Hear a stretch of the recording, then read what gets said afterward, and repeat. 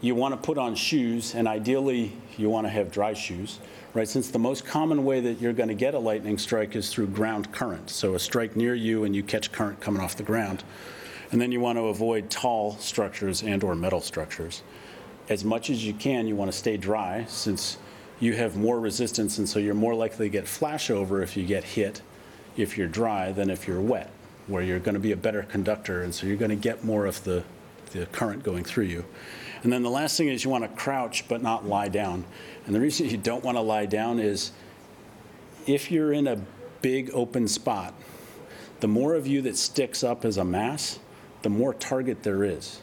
So your vertical sort of surface area is smaller if you crouch and you're not as high. This is Hong Kong.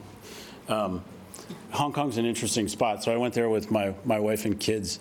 So we're in Hong Kong, and it's a bizarre place for a lot of reasons. One of which is when the lightning storms are coming in around monsoon time, they make this sort of announcement, like, everybody please go inside. And we're like, come on, it's just a storm. It's not that big a deal.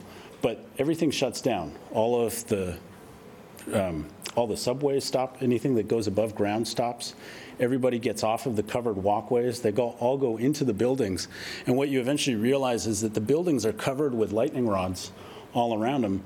And so we go up into our hotel room and watch out across the city. And honestly, it wasn't that great a view of the city, except that when the lightning storm comes in, it hits everything. And it arcs back and forth between the buildings. It's the coolest thing ever. But the other thing you don't realize is how much concussive force there is from a lightning strike. So you're sitting inside the hotel room, the hotel's getting hit, and the windows are vibrating, right? So, you know, that ideal gas law, you go, okay, whatever, that was OChem or chem. It's not that big a deal. If you get enough volts and enough current going through, that's a huge deal, okay? It's very cool. Yeah, so so the question was, when you say non-metallic shelters, what about cars? So cars and airplanes are essentially the same idea, right? And for those things, you're in an enclosed spot, but there's not a ground to it, okay? So your rubber tires essentially protect you, provided you don't put your foot out of the car and touch it. And it's the same thing in an airplane.